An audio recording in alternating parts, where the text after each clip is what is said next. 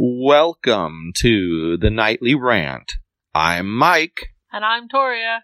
This is the show where we talk about the awful things that have happened in our day, the awesome things that have happened in our day, and all the things in between. Thanks for listening, and we truly hope you enjoy.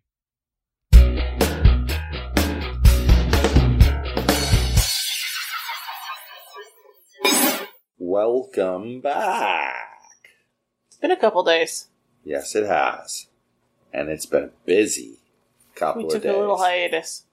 Yes, leading up to Election Day, which is tomorrow, we were busily doing our thing and getting the word out. Campaigning. Yep. And working hard. So... It's true. Yeah. That made us talk about the differences between voting and elections here and voting and elections in Canada. And the similarities, because there's quite a few. And the similarities, yes. Well, that's one of the things that I find interesting but not surprising. Kind of like, it's interesting because I never thought about it before, but it's not surprising because with the proximity of the countries, it makes sense. So it's like so many of the laws or the way or the traditions or the habits are the same. Well, and we're essentially both birthed from the same country. Right, and that's the point. Like, the indigenous people kind of spread out into two directions. Right. And that's where both countries came from. So it makes sense that you'd have similar traditions and think in a similar way. Right, it's like the two countries are brothers. They're similar but not identical. Exactly. And then you go with that. Yeah. That things are different. It's okay for things to be different. Is it though? I think it is.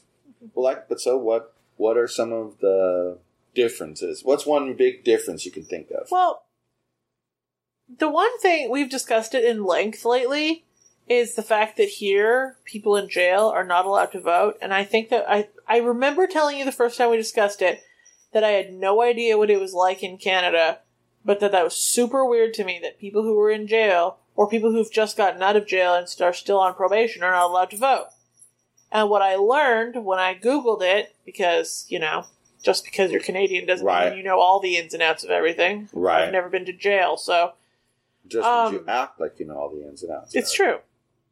Anyway, shut up. I learned that when you're in jail in Canada, you do get to vote, but you don't vote based on where the jail is. You vote based on your last address of residence. Okay, if you're going to let the prisoner vote, that makes sense to have them vote there. Right. Yeah. So if somebody from, say, Lethbridge was in prison, the prison's in Tabor, but they would vote based on their Lethbridge address. But you want to know what a tricky thing for a politician to do would be? What? Say your stance is that area needs more prisons, right? Uh-huh. You want to build prisons. But what happens with prisons? It's just like homeless shelters, right? Not in my backyard, right? Well, except for it's a lot easier to build things like prisons not in someone's backyard in Canada. But I'm just talking about, it's like, I'm not using Canada as the example. I'm using how you could use what they're doing to your benefit in a political scenario. So you have them... You made me forget my entire train of thought. Like, I totally don't even remember where I was going with this now. You were talking about how politicians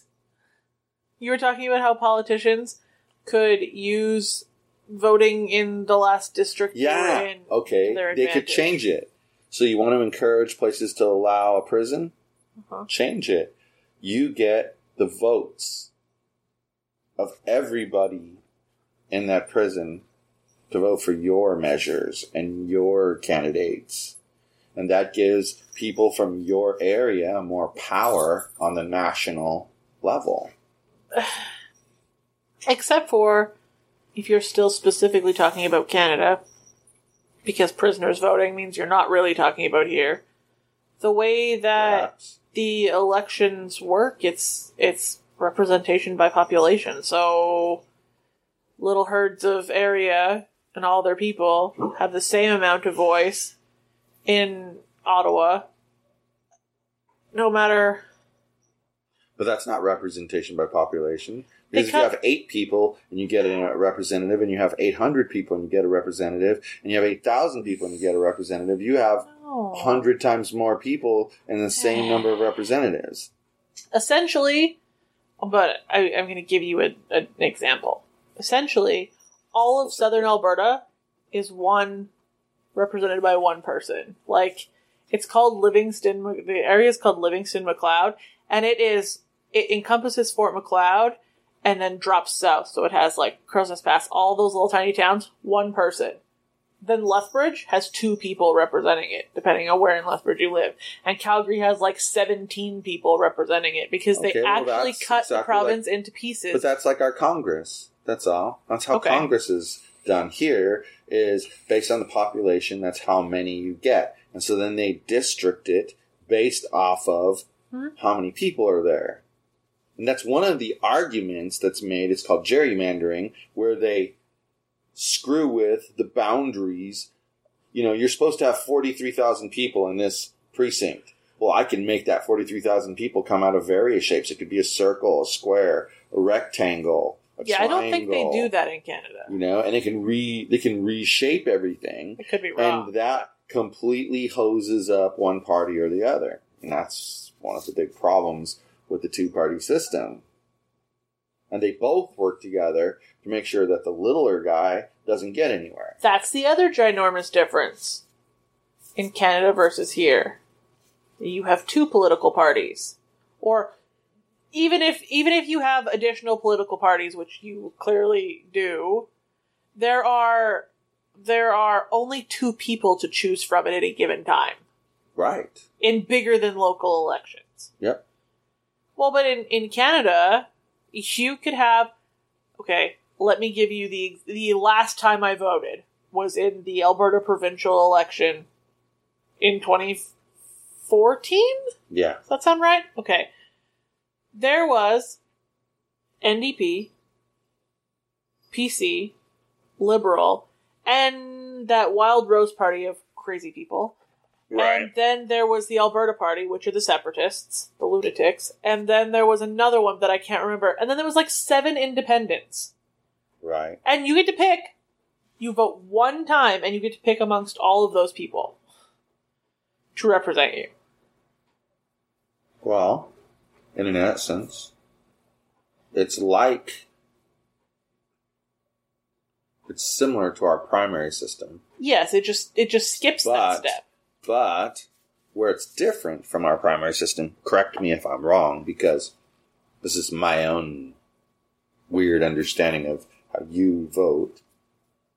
But don't you get, like, if there's, to use a round number, let's say there's 5 candidates. Okay. So if 30% of the people vote for the guy number A, and 20% vote for guy number B, and then 10% votes for C, then 15% votes for D, and 25% votes for E.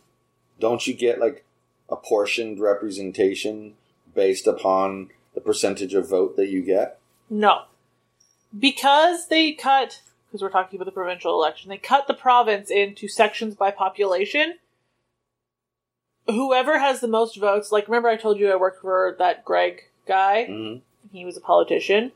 Greg got, like, 29% of the votes in City of Lethbridge, and he was the representative for City of Lethbridge. The way that it gets, like, you have the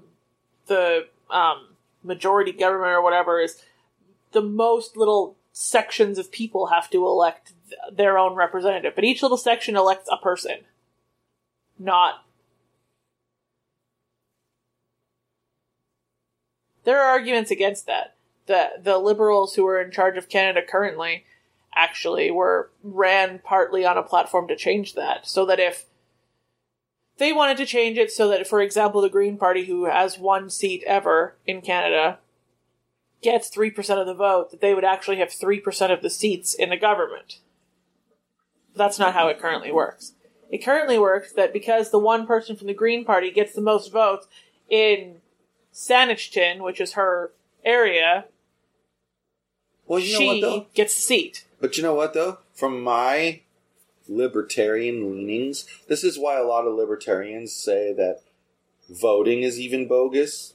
There's a whole plethora of them who say that voting is bogus because your vote doesn't really count because of the way they handle apportioning things with the lines and whatever. And that way that you're talking about makes a lot more sense because, all right, let's use Orange County as an example, right? Mm-hmm. Well, there's 34 cities. So if out of those 34 cities, X number of them voted a majority city council that was majority Republican, well, then the Republicans would get one vote for the county, etc. And so there'd be the 34 votes. Mm-hmm. And then out of that, there'd be a percentage. How many did you get of this? How many did you get of this? How many did you get of this? Well, there's 5 seats, right? Mm-hmm. So you should get 30%. If you got 30% of the total vote, you should get 20% if you got 20% of the total vote, etc. And then there'd be, more than likely, 2 Republicans, a Democrat, a Libertarian, and a no voter preference.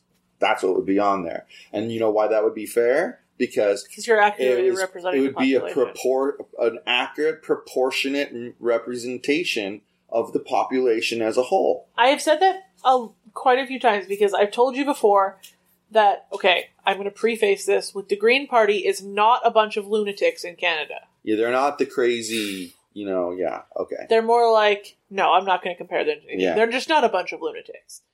Okay. I have always voted federally for the Green Party because I feel like they need a voice in the government because they're so small. Kind of like here, where libertarians don't really get a voice because they're so small. That's how I felt about the Green Party in Canada. So I chose them. They were my people. And my vote in conservative Alberta never meant anything. Because the only Green Party person that has ever been elected is from British Columbia. She's elected on Vancouver Island. But I can't vote for her. I voted for whoever the weirdo Green Party person was in Lethbridge or the Crow's Nest Pass, depending on, which time I was voting. Yeah, I mean,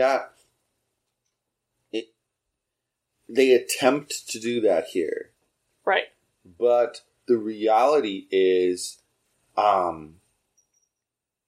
instead of like having one seat per group of areas, they kind of split the areas all up so much that one area gets way too much influence one way or another. Right.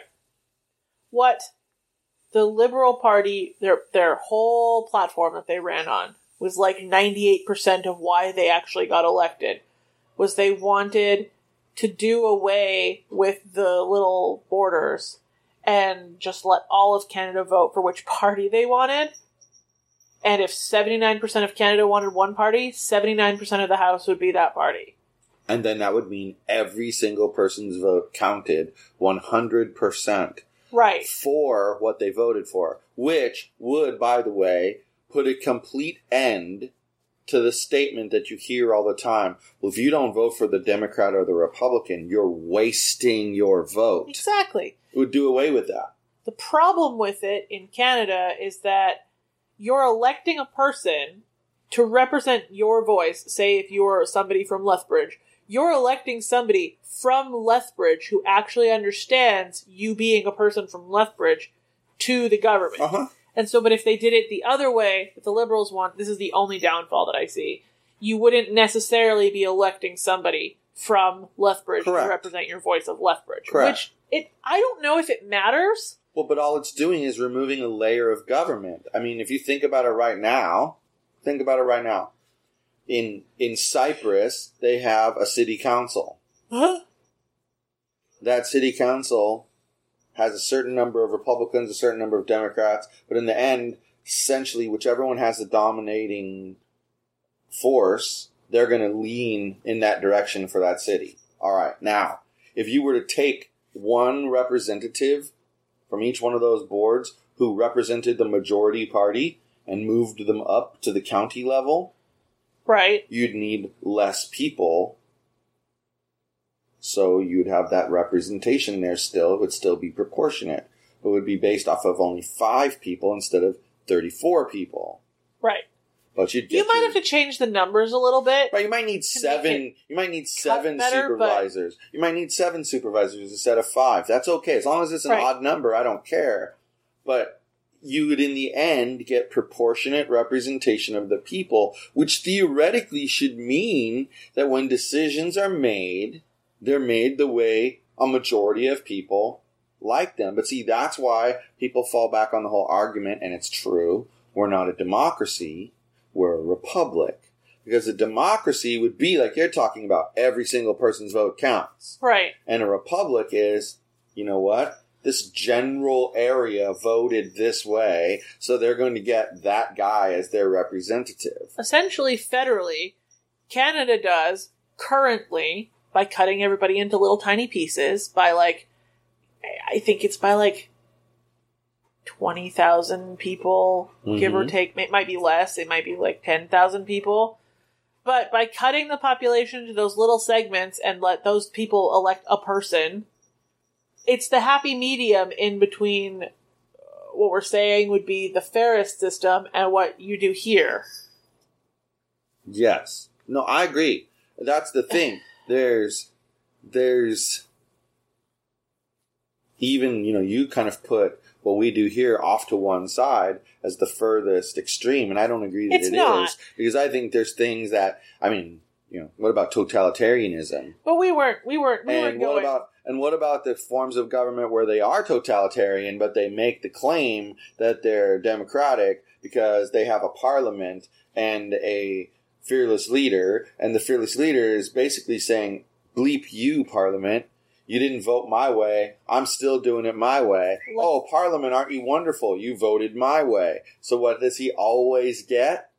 His way. And by the way, we weren't digressing into lunacy, which is what you get when you go past here. And by the way, notice that it's always his. Ain't gonna be no woman with that type of mentality leading a group of people like that. And it's not because the woman's not capable. It's because women don't think that way. Right. So no woman's going to align with that movement. So how are you going to have a leader that's a woman if they don't have any that align with the movement? This isn't going to happen. But I think that's interesting, that you think about that how lunatic it feels to go that far to the spectrum. We talked about that once. I can't remember what episode number it was, but we talked about how the extremes, they're always lunatics. It doesn't matter if it's extremely towards the funny or good side or extremely towards the bad side. Because let's face it, people who make jokes, like when you hang out with them, people who make jokes that are decently funny jokes on a consistent basis are pretty enjoyable to be around. Right. But contrast that to the guy that never knows when to stop making jokes. They're not so enjoyable to be around. Right. So there's an extreme of being too jokey. But then there's the opposite of the guy that is too serious. Neither one of those is desirable. What's desirable for most people is somewhere in the middle. Right. And that's what I think is the problem, is I think, for one thing, I get why we wound up with a two-party system here. I do. I get it. But I think we've outgrown the two-party system. I think we've gotten to the point where viewpoints that were in their infancy a long time ago have evolved. When you look at it, Canada has 5 parties that get elected seats in the federal government. Yeah. We have basically 2. 5. Do you think a population who has... Okay. That's an average of 6 million people per... There's one party that's only ever elected in Quebec, and if you know anything about Canada, I'm sure you understand why. Yeah. But everybody else gets to choose from 4 major parties. You have more choice. You're more likely to find somebody that aligns with you. You're more likely to have your voice actually heard in the government. Yeah. I mean, here, you essentially have to choose one extreme or the other. There is no middle choice. Well, but and here's the thing, though, that people who argue about it, oh, well, the people with the majority will have the most power. Well, if you think about it, take a group of 100 people. If you divide them fairly close to equal, right? So 30, 32, and 38. So the 38 has a bit of a power gap. Then the 30 to 32, that's pretty close, right? Uh-huh. And then you go and you make a decision. Well, if you talk to society as a whole, there's going to be a percentage that are for the item and a percentage that are against the item. And it's going to be the same thing in the bigger group, only the people you align with are making the decision that aligns with how you think, which affects the overall bigger picture decision, yes or no, as a majority. And it helps create a majority rules kind of mentality, which I see disadvantages to, but I see major upside to. I do not understand. This isn't meant to be rude, so if it comes off this way, I'm pre-apologizing. I do not understand how people who live in a country that is extremely capitalist and free market economy style, no monopolies, no any of that shit is really welcome here. I do not understand how they limit themselves to only choosing between two political parties. Yeah. You don't limit yourself to choosing between two cell phone providers, two TV manufacturers, two cable providers. No, in fact, a lot of those deals, when they try to merge, get denied by the government because they don't want to create a monopoly. Exactly. So why is that being done with politics? I mean, it's look at it. This is what happens. It's very typical. Okay. We basically have 4 cell phone providers. You know, we have Verizon, we have Sprint, we have AT&T, and we have T-Mobile. Those are the cell phone providers. Okay? And then there's all the little baby ones. And there's the little baby ones, but what people don't totally grasp, the little baby ones are the little baby ones are subcontracting their data service and their voice service from T-Mobile, some of them. Some of them are getting it from Sprint. Right. So they're using the big guys' networks. So there's still only 4 networks. Okay, period. Right. Same thing with the internet. There's just mildly There's different multiple deals. There's multiple backbones to the internet. Multiple. But they all feed to the exact same places. They all have the capability to take you to the same places. Right. But some of them are a little faster than others. Some of them have slightly better prices. Some of them are a little more reliable. Some have slightly better prices. Some are packaged better. Exactly. And you go with the provider based on those frills. Right. But you're still the getting backbone, the same you're getting the same internet. You're basically coming from that same internet backbone. There's only like 2 of them. You're basically choosing the wrapping paper and the bow. Exactly. And that's the same thing with the cell phone company. You know, you can go with Metro PCS, but they're using probably Sprint as their backbone for their cell phone network. I actually think Metro PCS uses T-Mobile. Well, I don't know. You could be right. I'm just using Sprint because still, Sprint used to be called Sprint PCS, so that's why I stuck the 2 together in my head. What does PCS stand for? Personal Communication Service. Solid. I'm impressed that you knew that. So, if you think about it, there really is just those 4 that you're choosing from, the cell phone providers. But there's 4. When any one of the 2 try to merge, it's been denied every time because they don't want it less than 4. For whatever reason, the government has decided cell phone market got to have 4 big companies. Okay. And then you compare this because the whole purpose of this episode was to compare things in Canada and the United States. Canada only has 2 major cell phone providers. And let me tell you, my cell phone plan in Canada was absolutely bullshit. I had unlimited local calling, unlimited text, and 1 gigabyte of internet for twice the price we pay for my phone here that has unlimited everything, including international calling. And I think that that's why the government has a number in each industry that they pick to allow, because they know that the cell phone industry here is going to remain competitive as Right. long as there's a minimum of 4 players. I think in reality the minimum to have effective competition is 3 or more. Like, Yes, I don't I think agree you with can you have on that. effective competition No, with less than because 3. they would price fix. And then you get here, specifically in our location, there are only 2 internet choices. You have Spectrum or AT&T. Well, and if you think about it, all industries are like this, though. Because if you want to, you're T-Mobile. Right. I'm a customer. Matthew's a customer. The next person is a customer. Whoever has an account is a customer, right? All right. But we're just personal customers. We're not anything, big, major, whatever. We only have Right. a few phone lines. It costs us a flat amount of money to add more phone lines, etc. Then they have the business customer.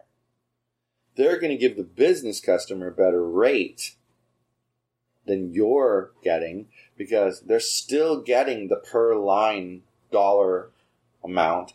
But if you were getting charged $15, they might be charging the business $12.50. Right.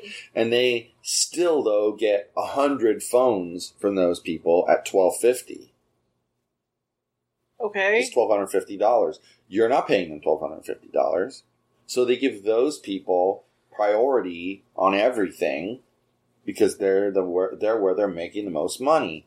So they get a better rate, but they're just like any other customer. You're Metro PCS and you're using T-Mobile's information as a business customer. Sure, they're going to give you as many gigabytes as you request, and they're going to charge you a certain amount of money. You, in turn, have to make sure your service is priced so that you're making a profit off of above and beyond what you're paying T-Mobile as a customer. Anyway. It'd be like me subleasing my cell phone service to the next door neighbor. I could do that.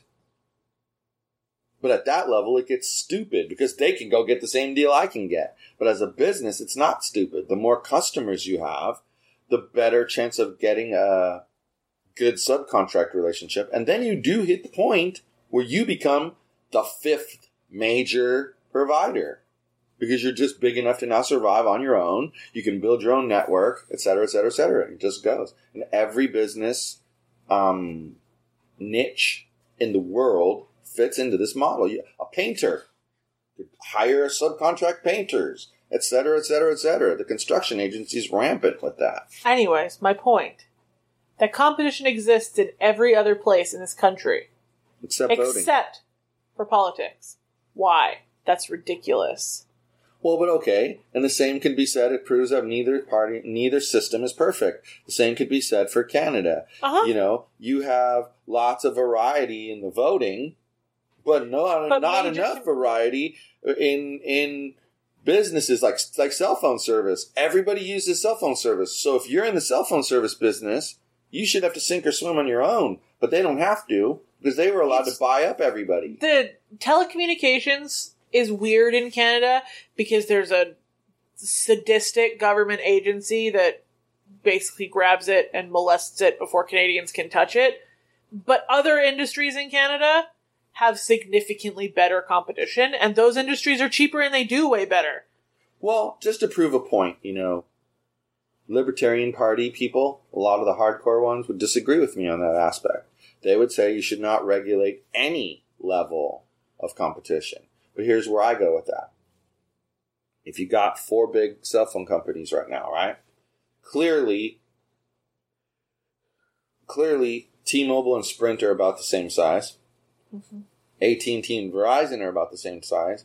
But both AT&T and Verizon alone are bigger than either Sprint or T-Mobile alone. So they're the big boys, and the other 2 are the small children. If you didn't have any kind of regulation saying, no, the government gets to say yay or nay on mergers, the big boy would twist one of the little boy's arms, and those 2 would merge, and then the other one twist the other one's arm, and then you'd end up with 2. And you'd end up with 2. But now you're down to 2, but then hold on, then now you're down to 2, and what could end up happening is the number 1 could, figure out a scandal in the number 2 company and publicize it. Who knows? Playing dirty, whatever. Or just plain better marketing steals customers away from you to the point where you have a company, think about this, you have a company that's really only worth $500,000, but 50% of the market is worth $40 billion. So you're trying to get some of that. You're still that second company, so you think you're owed that much money. Well, I'm going to offer you $20 billion. And people are going to say, why? Your company's only worth $100,000. I'll tell you why. Because once I get rid of you, I own the market. That $300 billion, I get to set the number. You know what? It's $300 billion because we charge $45 a line. I'm changing it now that I'm the only person in town to $90 a line. And now you're screwed because now the decision is no longer, do I give my money to a different provider? Now it's, do I use the technology as a cell phone and pay these suckers, or do I not? And when you choose not to, you kind of go backwards in time in history. So that's why I feel I separate myself from libertarians that think that way, because I feel like in order for the free market system to work, there has to be some competition. Otherwise, it becomes a monopoly and they set whatever prices. It has to be a minimum of 3. Yeah, I agree with you. 3 gives you the lowest level of acceptable competition. Yep. I totally agree with you on that. Just like here, if they added a third political party, or just let one of the other political parties become that powerhouse, break through, then more people would be better represented in the government, because more people would be able to elect somebody that they more closely align with. Well, you know, that's the interesting thing, okay? Like if you think about this,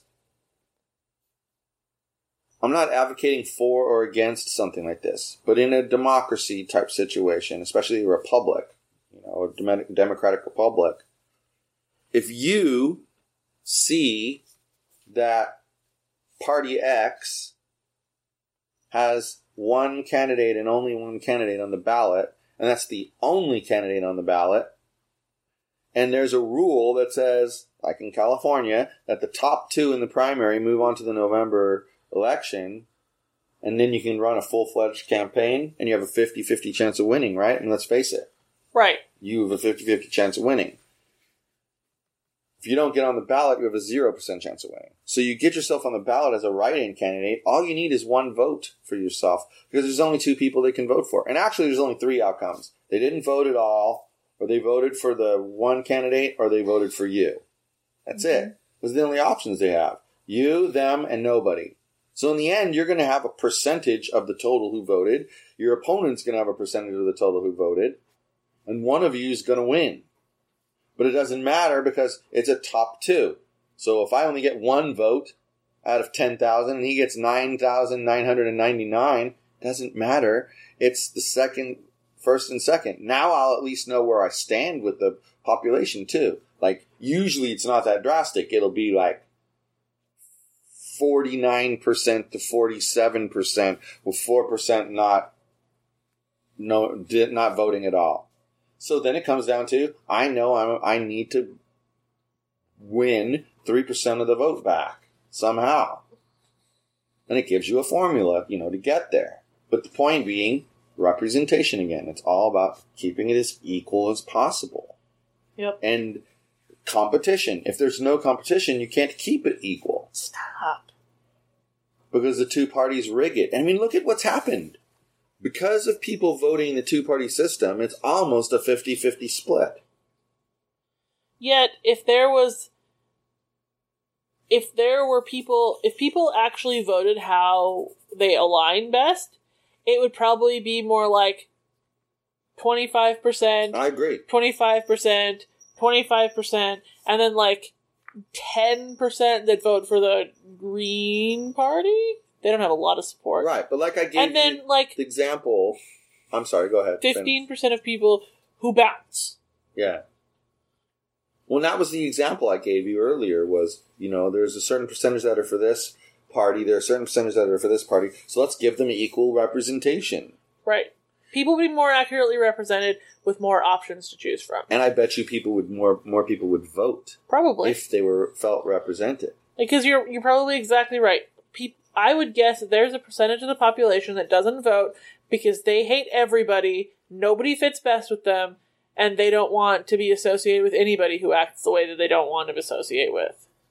Yes, because as we have determined, there are people who are very strict. They have strict rules about how they vote. Mm-hmm. I will never vote for somebody who got a campaign donation from a real estate broker.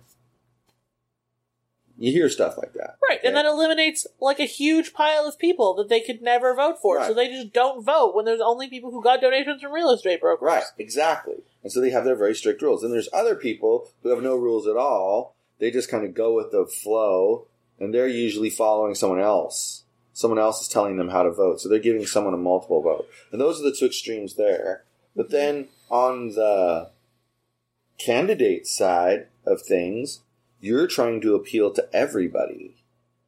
But you're doing so without losing your integrity.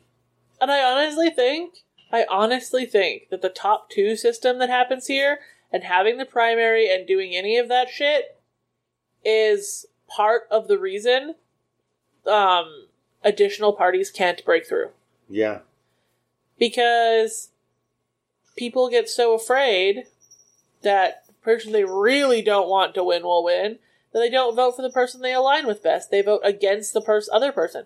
If they, okay, so there's what? 31 people for governor? Yeah.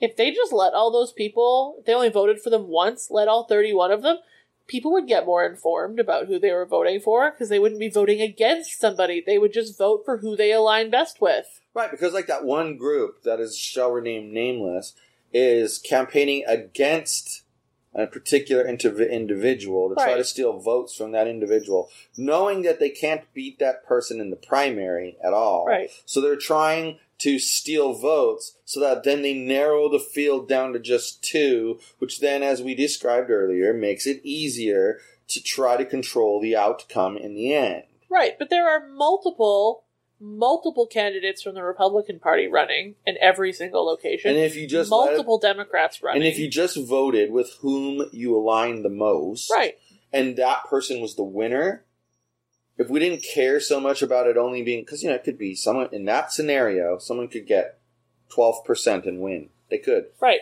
And people, that only represented 12% of the people. Well, the other 88% weren't represented.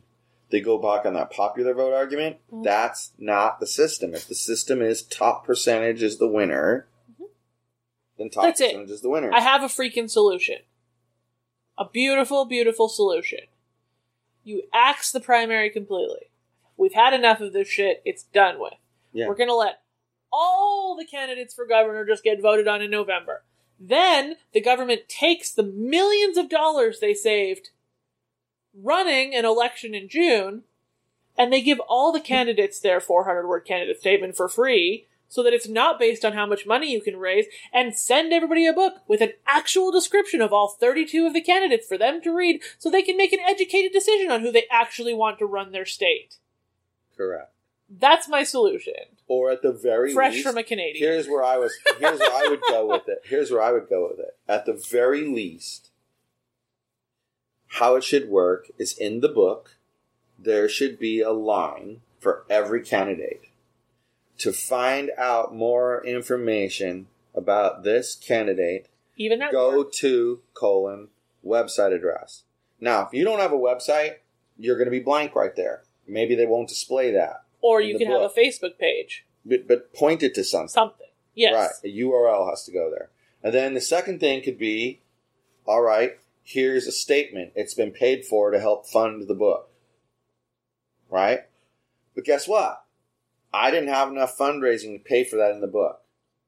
Right. But it still says in the book, to find out more information about this candidate, go to electmahoney.com. In reality, they could save a buttload of money on the book by just having all the candidates put together their own website with their information on it and not bother printing a giant statement.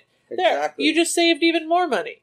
Exactly. But the point is, right, you're giving equal representation because, yeah, you know what? I agree. People who are going to put a statement in are going to have a slight edge, but the edge is only slight and only exists if their platform is even close to yours. If you've thought things out better and you have more to say and you're more vocal about it, you win in that scenario because people are voting for the person that they most think will do the job right. Right. Not who their party says they should vote for. Exactly. I mean, okay, do you people and you obviously really think that Donald Trump would be the president right now if you had a choice between all of the different Republicans that were running and all of the different Democrats that were running and any libertarians that also ran with Gary Johnson? Like, I don't know if there's any other ones. And the Green Party person and any independents that wanted to run, do you really think Donald Trump would be the president right now? He wouldn't be. Because everybody would have voted with how they actually feel instead of voting against Hillary or against Donald Trump. Yes, because we vote for the lesser of two evils. Because there's only two choices. And it's stupid. That's my point. Now I don't want to talk about it anymore. Well, but it is stupid, and it needs to be fixed. Alrighty. Well, Aphrodite. Good night, everyone. Hasta la bye-bye. Hi, everyone. This is Mike, and I truly hope you enjoyed this show. You're able to subscribe to this show on iTunes, Google Play, and Stitcher so as to never miss an episode. If, by chance, you did miss an episode here or there, you can catch up on all shows, past and present, by heading over to yogispodcastnetwork.com/TNR show. Thanks for listening.